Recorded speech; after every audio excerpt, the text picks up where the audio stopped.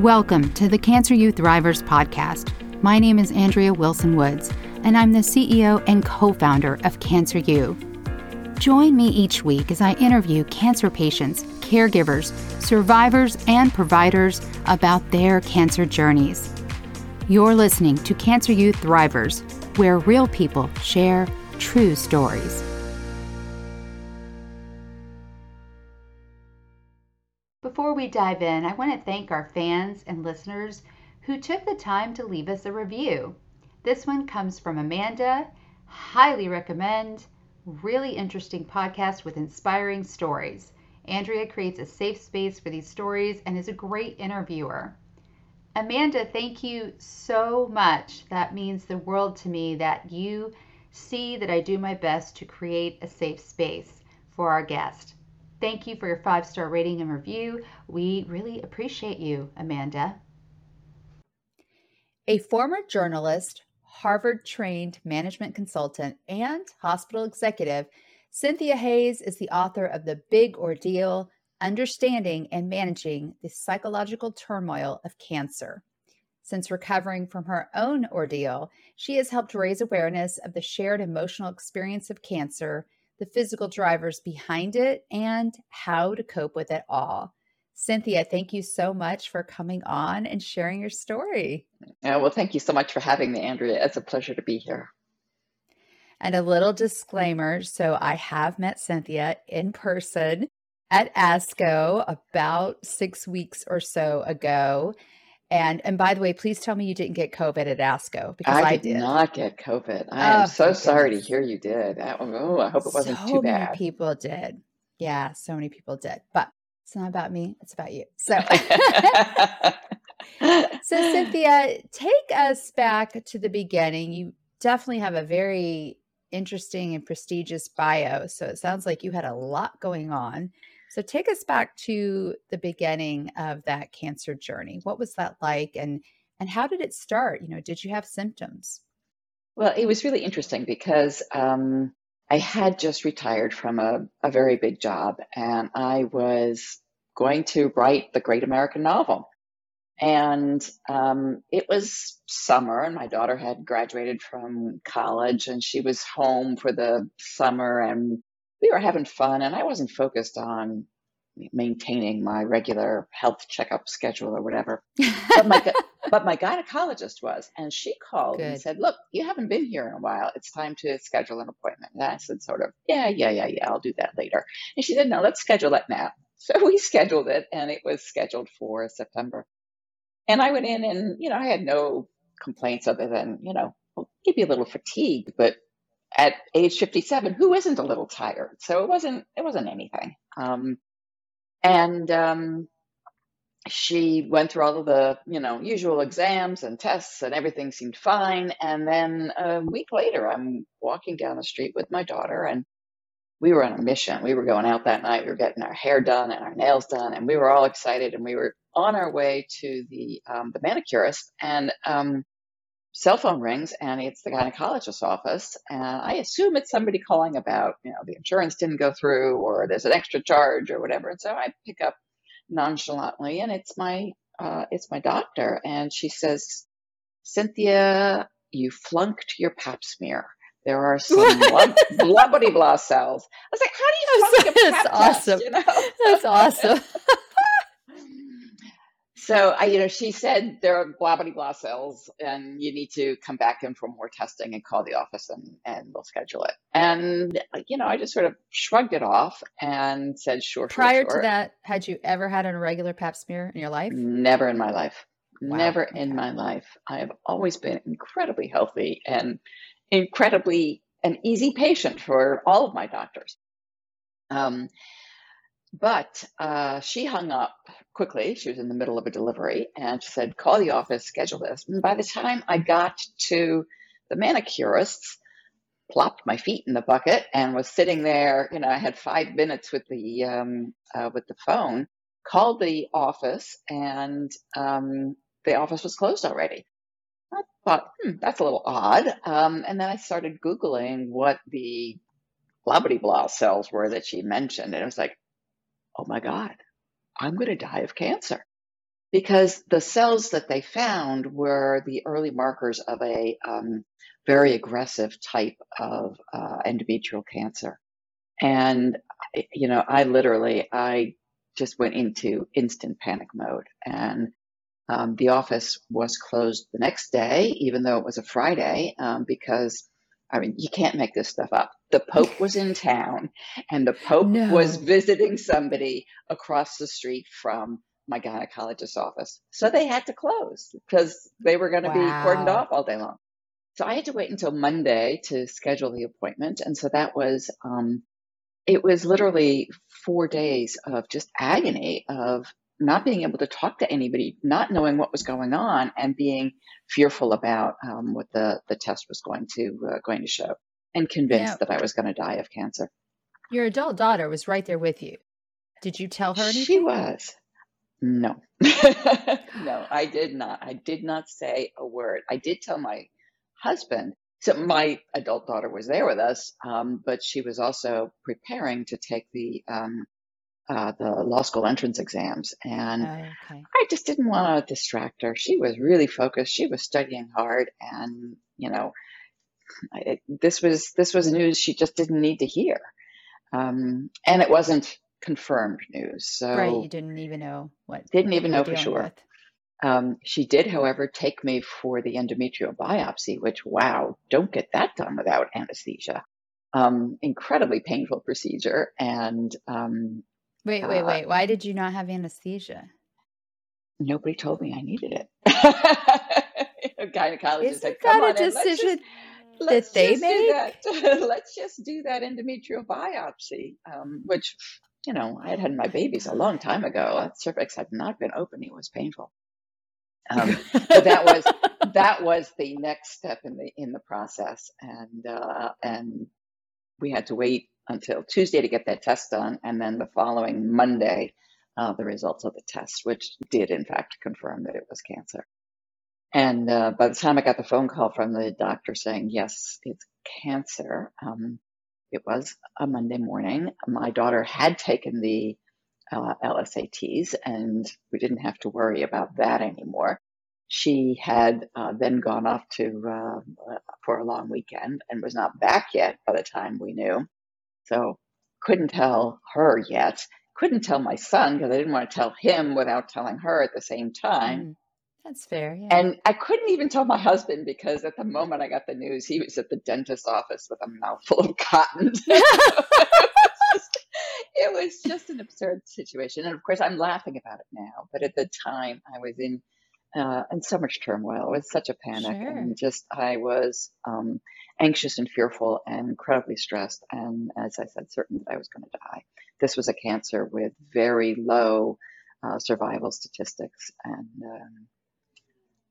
I was. And what type of cancer was it specifically, and what stage?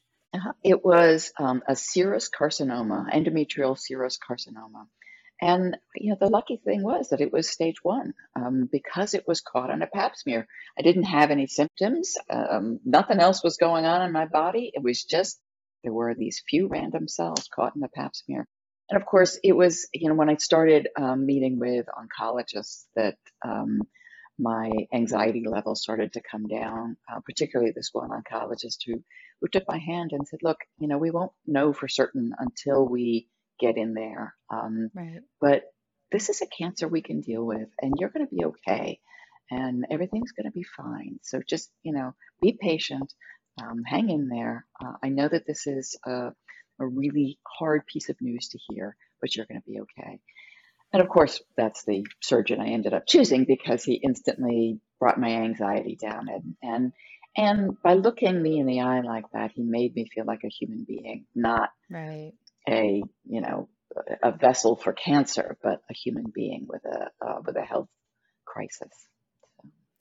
Before we go into your treatment, how did your children react? Well, it was hard. My son was on the West Coast, and it was very hard for him to hear the news, but also very hard for him to know how I was doing. And so he really wanted to be there for me, but didn't want to overdo. So he was frequently on FaceTime, frequently texting and being supportive, but being from a distance. And my daughter just never left my side. She was, throughout the entire process, just, there for me every step of the way. She was just amazing. Wow. So, just amazing. And so what was the treatment? You mentioned surgery. So tell us Yes, I about had that. a radical hysterectomy, which meant they took everything out. Now, I wasn't using it anymore, so it was okay. But even though I had previously gone through menopause, your ovaries continue to deliver a little trickle of juice for quite a while still. And to have them surgically removed just puts a hard stop to that.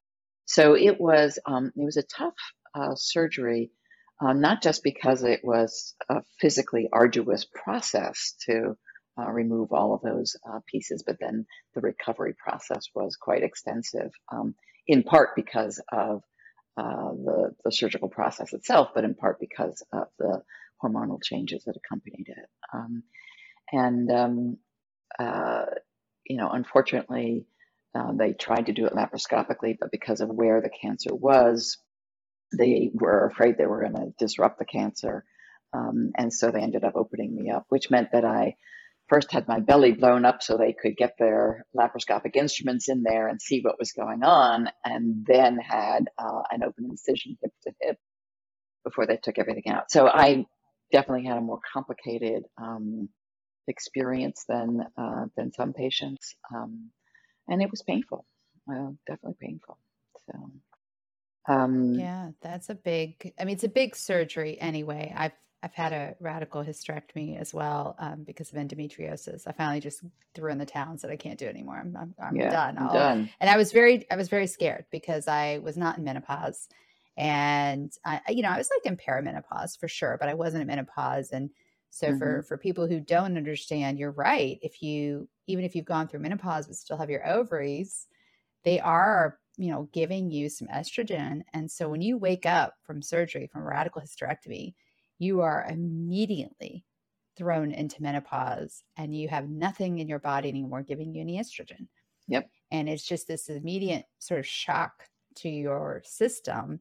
Yeah. Mine was laparoscopic, so much so that I didn't believe the surgery had happened. Like I got into a super weird argument. I get very argumentative when I wake up from anesthesia. And I was like, you didn't do this because I wasn't in any pain. I was like, you didn't do that surgery. It did not happen. I didn't believe it until a day later or whatever.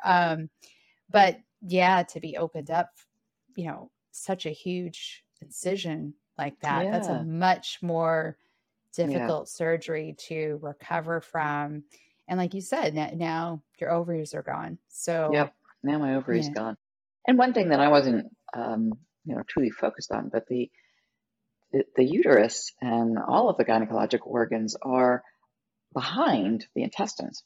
So in order to get to the gynecologic organs, sort of got to pull out that mess of spaghetti in there and then do their surgery and then shove everything back in. And the intestine is not attached to anything, so it's fine. Let's just pack it back in there, and it's got its own little sac to go in. But it gets manhandled a lot, and that leads to complications and side effects down the road. So you have that surgery. How long was the recovery from the surgery? So, I am a very physically fit and active person, and I was, definitely. running until the 48 hours before surgery, Wow, playing tennis, that's all of that amazing. sort of stuff. But then after the surgery, I wasn't allowed to do anything for 3 weeks. And the first, I was in the hospital for 3 nights, and then I was sort of on the couch for another 3 or 4 days. And then I was fine. I was uncomfortable, but it was fine. But the doctor said, nope, still can't do anything. So it was 3 weeks before I was allowed to really go for a walk, beyond, 10 steps or whatever. And then I saw the doctor again, and he said, okay, back to full activity. You can do whatever you want to do after that 3 weeks. So, depending upon how you want to define how hard or challenging was that recovery. Of course, the thing was that as soon as I was recovered from that surgery, then they wanted to start me on chemotherapy. And I did 6 rounds of chemotherapy. The standard chemo for most gynecologic cancers is carboplatin and Taxol.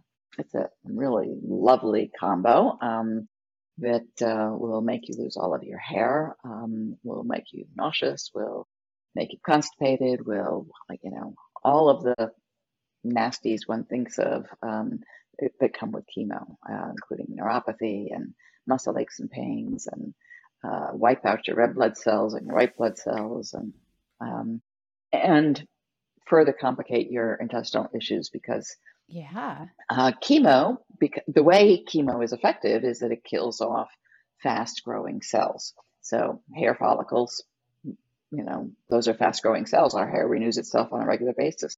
Skin, I had amazing skin because those skin cells were turning over pretty quickly. But the lining of the intestine is also one of those things that turns over pretty quickly, and so therefore those cells are dying, and that's what messes up the intestine so much. Really? I don't think anyone's ever put it that way before with such specificity. That's really interesting. That explains a lot. So how long did it take to do the 6 rounds of chemotherapy? So it was a 3-week cycle, so it was pretty much 5 months of treatment. Wow. And the first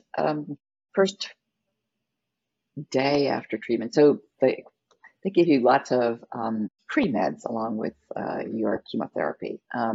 So pre-meds included things like Benadryl, which ensures that you don't have an allergic reaction to the chemo. It does make you very sleepy, meaning that day goes by pretty quickly. Also, anti-nausea medications, so that chemo is not anywhere near as hard on the body as a lot of the old movies and stories of chemo are, because of the advances in antiemetics, they call them.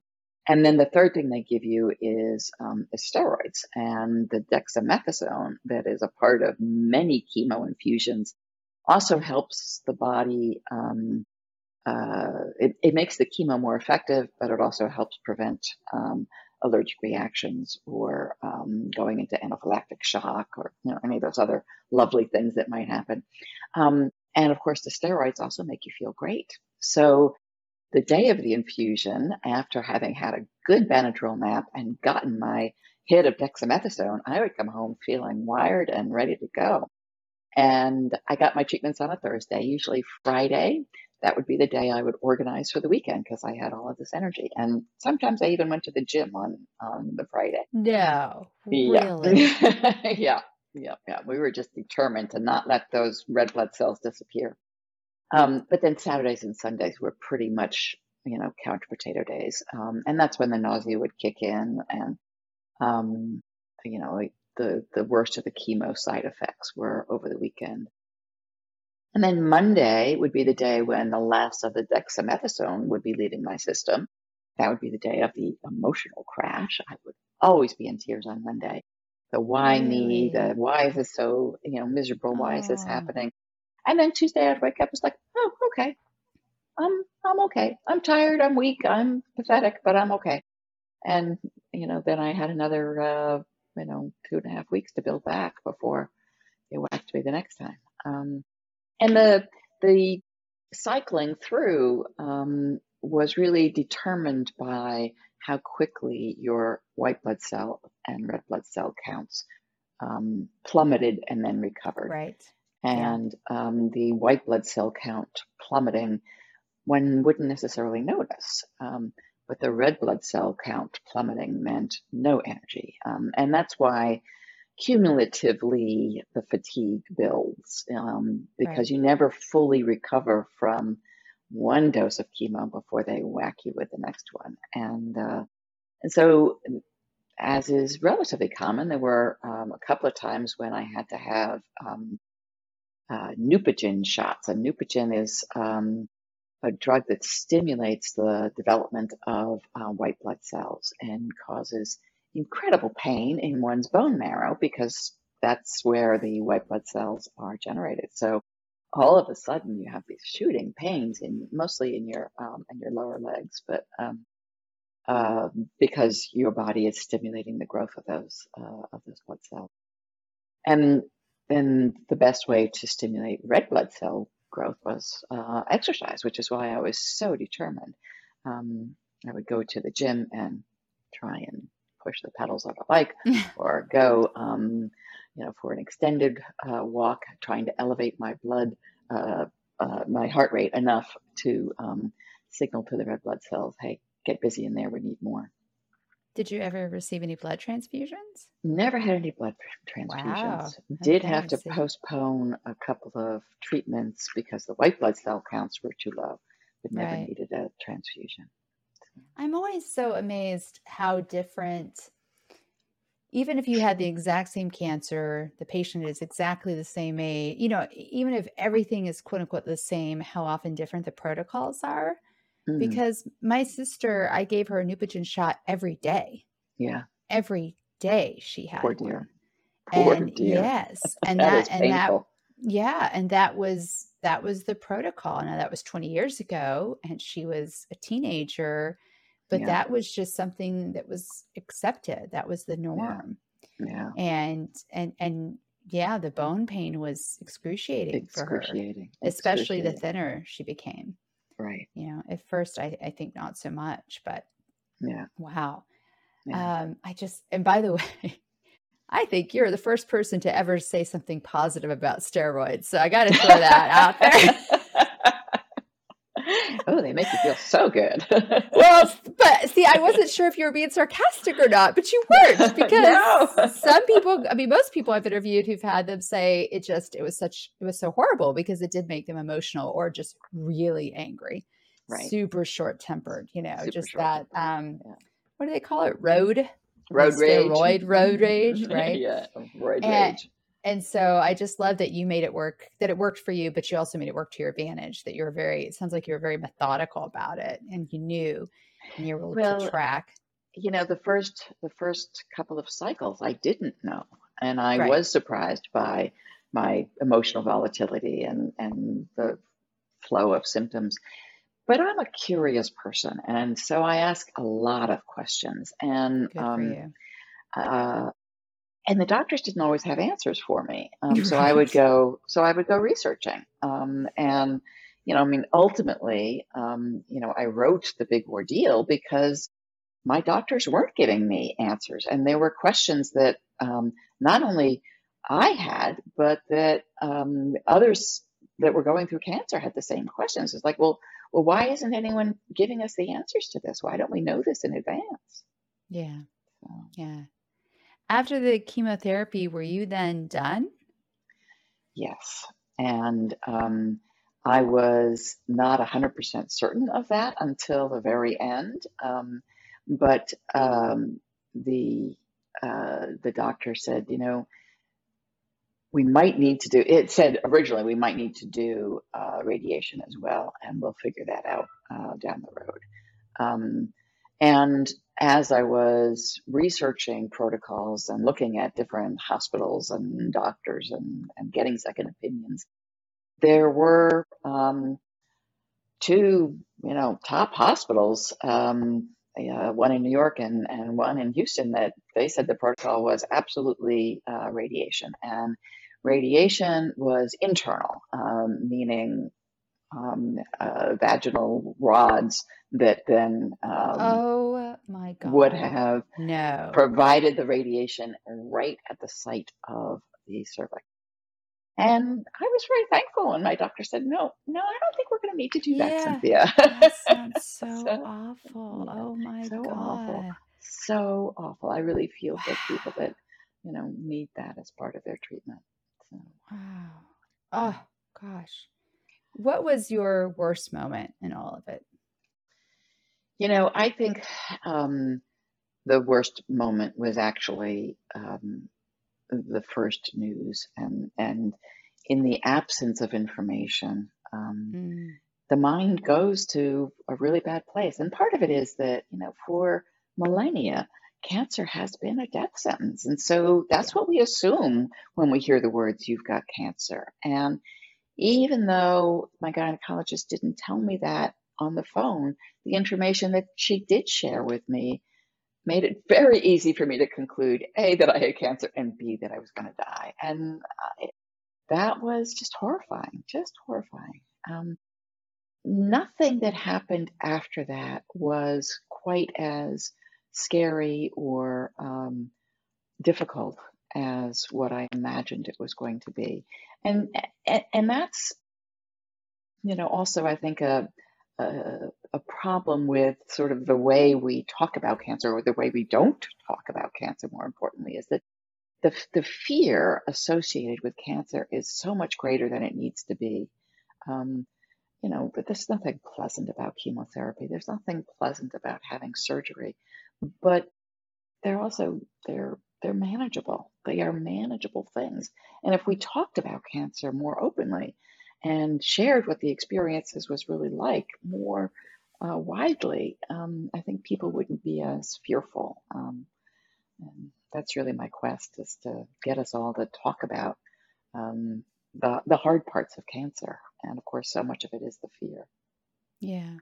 I think we're getting there. I think it's definitely getting better. It's getting better. I will push back and say, as far as the fear, I think it really depends on the kind of cancer and the stage.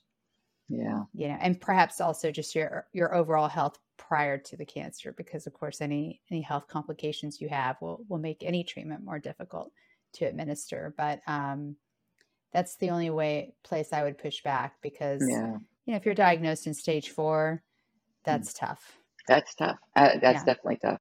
But I think that one of the hard things about cancer, one of the things that makes a cancer diagnosis so challenging, is when you first hear the words, "you've got cancer," you don't know what that means, because the doctors don't know what that means.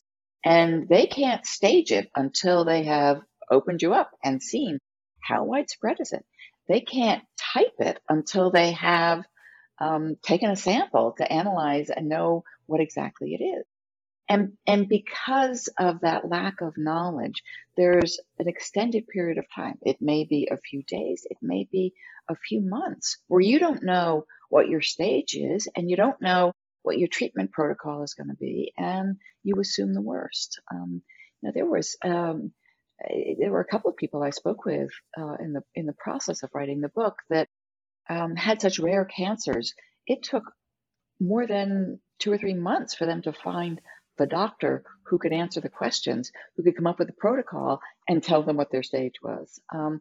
Others, their tumor seems too large to surgically remove initially, and so they have to go through chemotherapy or some other type of treatment to shrink the tumor before they have the surgery. So again, they don't necessarily know their prognosis until after that surgery, which could be months after their initial whispers that, oh, you've got cancer. And I think that uncertainty adds a lot to the fear and anxiety associated with the disease.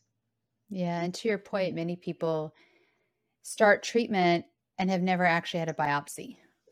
And that always blows my mind, but it happens a lot. And again, it kind of depends on the kind of cancer. And if you're outside the US, it happens much more frequently, that you don't have a biopsy, that based on imaging and blood work, you're diagnosed with X, Y, or Z with really no confirmation. No confirmation. And until you see the tissue under a microscope, I mean, how do you know for sure? How do you know? Yeah. What was your best moment in all of it?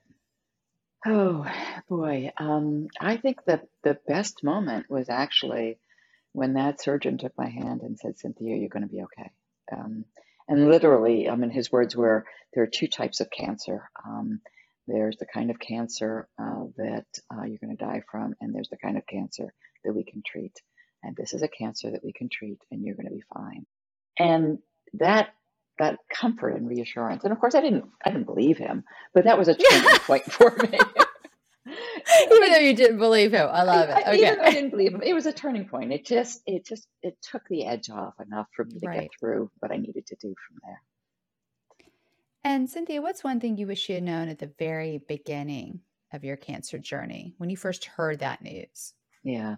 I wish that I had known that um, that cancer causes predictable emotional response, and that so much of the emotion one experiences with cancer is actually caused by physiological changes that drive the emotional experience.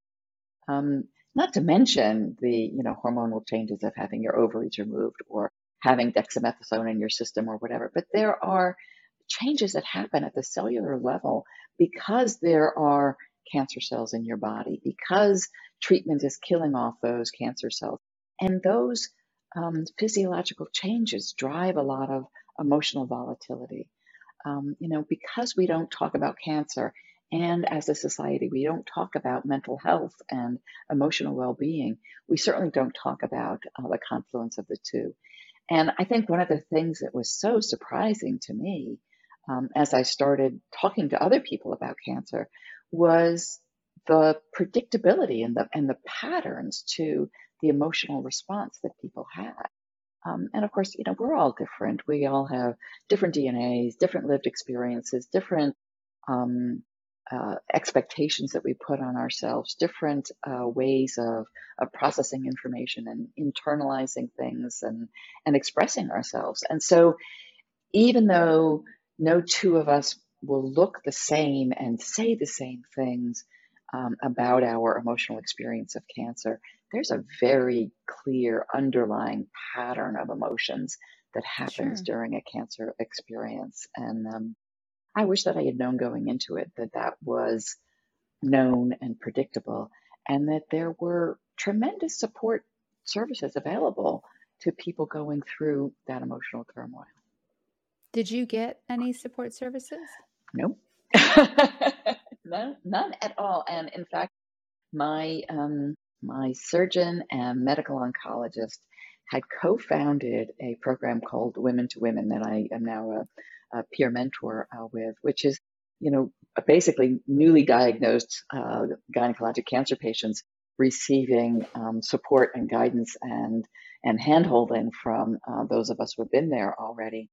And a whole host of other supportive services and information and counseling and whatnot. But the peer mentoring program, they had started this program because they knew that women needed help, but they never communicated that this program existed to me. No, they And never it told you? never told me. I did not know it What? existed until I was looking for cancer patients to interview for the Big Ordeal. And that's when they said, "Oh, you might check with so and so who runs this program." I was like, "Well, what's this program?" And I was just blown away because I think that there are tremendous resources out there, but you have to know to ask for them. And of course, you only know to ask for them if you know that it's acceptable to ask for them, that it's predictable that you're going to need them, and that they exist. Um, Do you think that they assumed that you already knew? I Think think that's that they possible? assumed that my way of dealing with um, all things in life is to project badass and then hide my own concerns. And so I was projecting badass. My doctor called me one badass cancer patient. And that was sort of, my badge of honor that I was badass. But Right. that didn't mean I wasn't crying in the shower every day. Yeah. But because I wasn't showing my medical team my fears, I think that they didn't think I had any fears. I think that they didn't think, and part of that is just the way our medical system is designed. You know, there's a surgeon you talk to your surgery about. There's a medical oncologist you talk to your chemo about. There's a radiation oncologist you talk to your radiation about. Where is the psychosocial oncologist Right. as part of that team?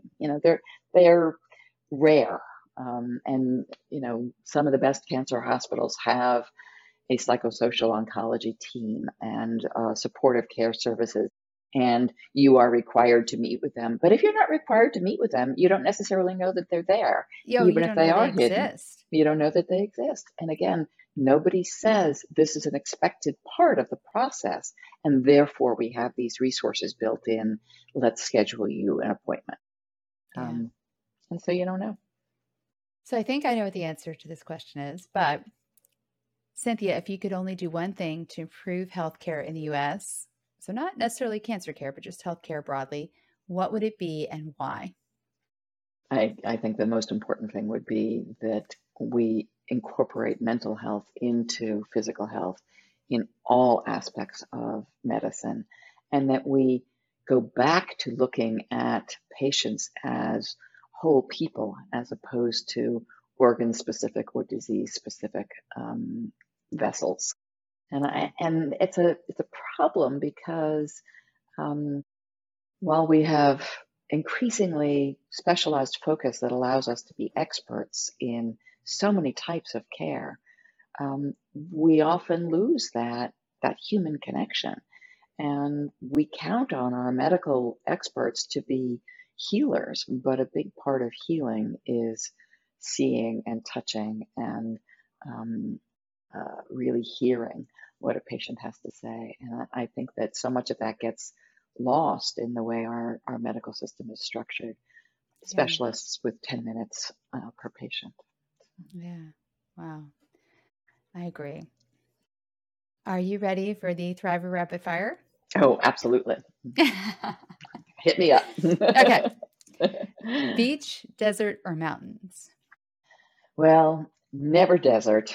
On a normal day, I would say beach because I just love the sound of the lapping wave. But we're in the middle of a heat wave and it is bloody hot. And so I'm going to the mountains. I love it. Beach Boys, Beatles, or Rolling Stones? Oh, that's another tricky one, but definitely got to be the Beatles. And there is a Beatles song for every emotion, every experience in life. So definitely the Beatles. What is one word that best describes you? Oh, hopefully insightful. I think a lot of people would say that. I'm very perceptive and I put pieces together that others don't necessarily put together, and hopefully then share that in a way that's meaningful as well.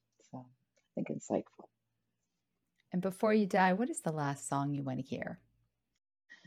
Oh, Leonard Cohen's Hallelujah. I just love that song. It gets me every time I listen to it. And, you know, not that my death is anything to be glorified, but I love that song.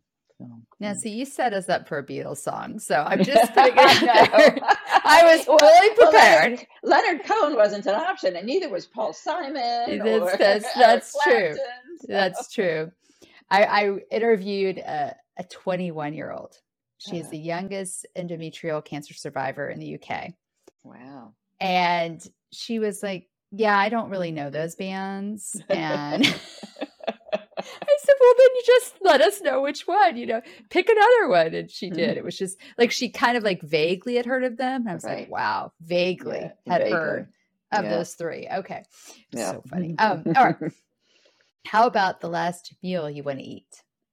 Oh, that would be my Nana's Christmas Eve supper. My goodness.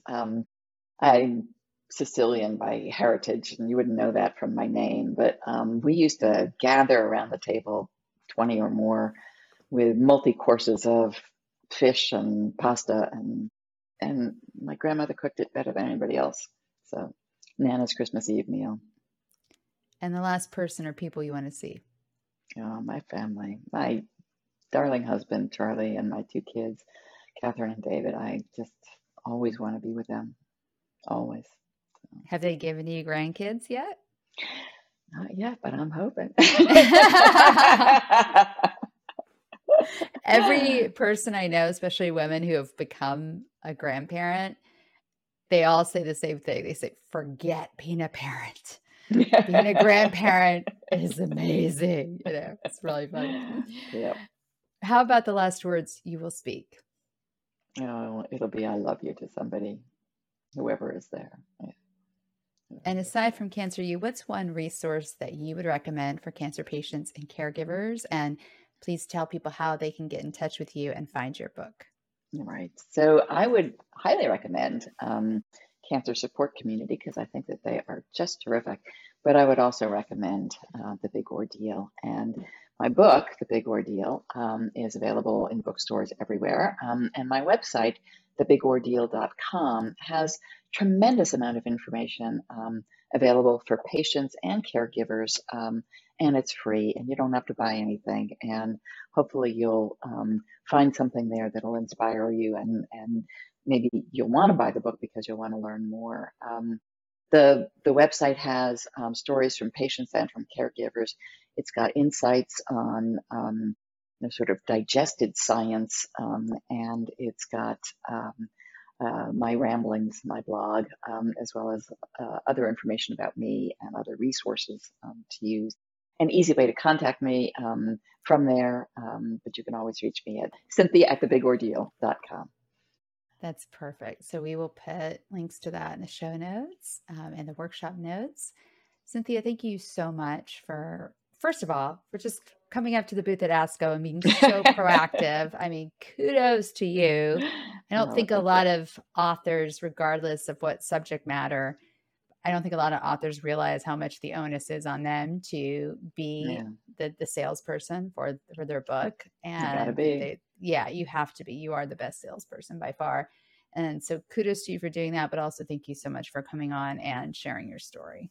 Well, it's such a pleasure, Andrea. Thank you for doing this and helping to spread the word. I mean, there is so much that we do know about cancer and how to get through it. And the more we share, the more we talk about it, the more we can all learn from those who've been there. So thank you. Thank you for listening to the Cancer Youth Thrivers podcast. If you like our podcast, give us a 5-star rating and review and tell your friends about us. Subscribe on Apple Podcast, Amazon Music, Spotify, Stitcher, or wherever you're listening right now. If you want to share your cancer journey with the world and be a guest on our podcast, go to our website, cancer.university. That's cancer.university. And hit the contact button. Or click the contact link in the show notes. You've been listening to the Cancer Youth Thrivers podcast. Real people, true stories.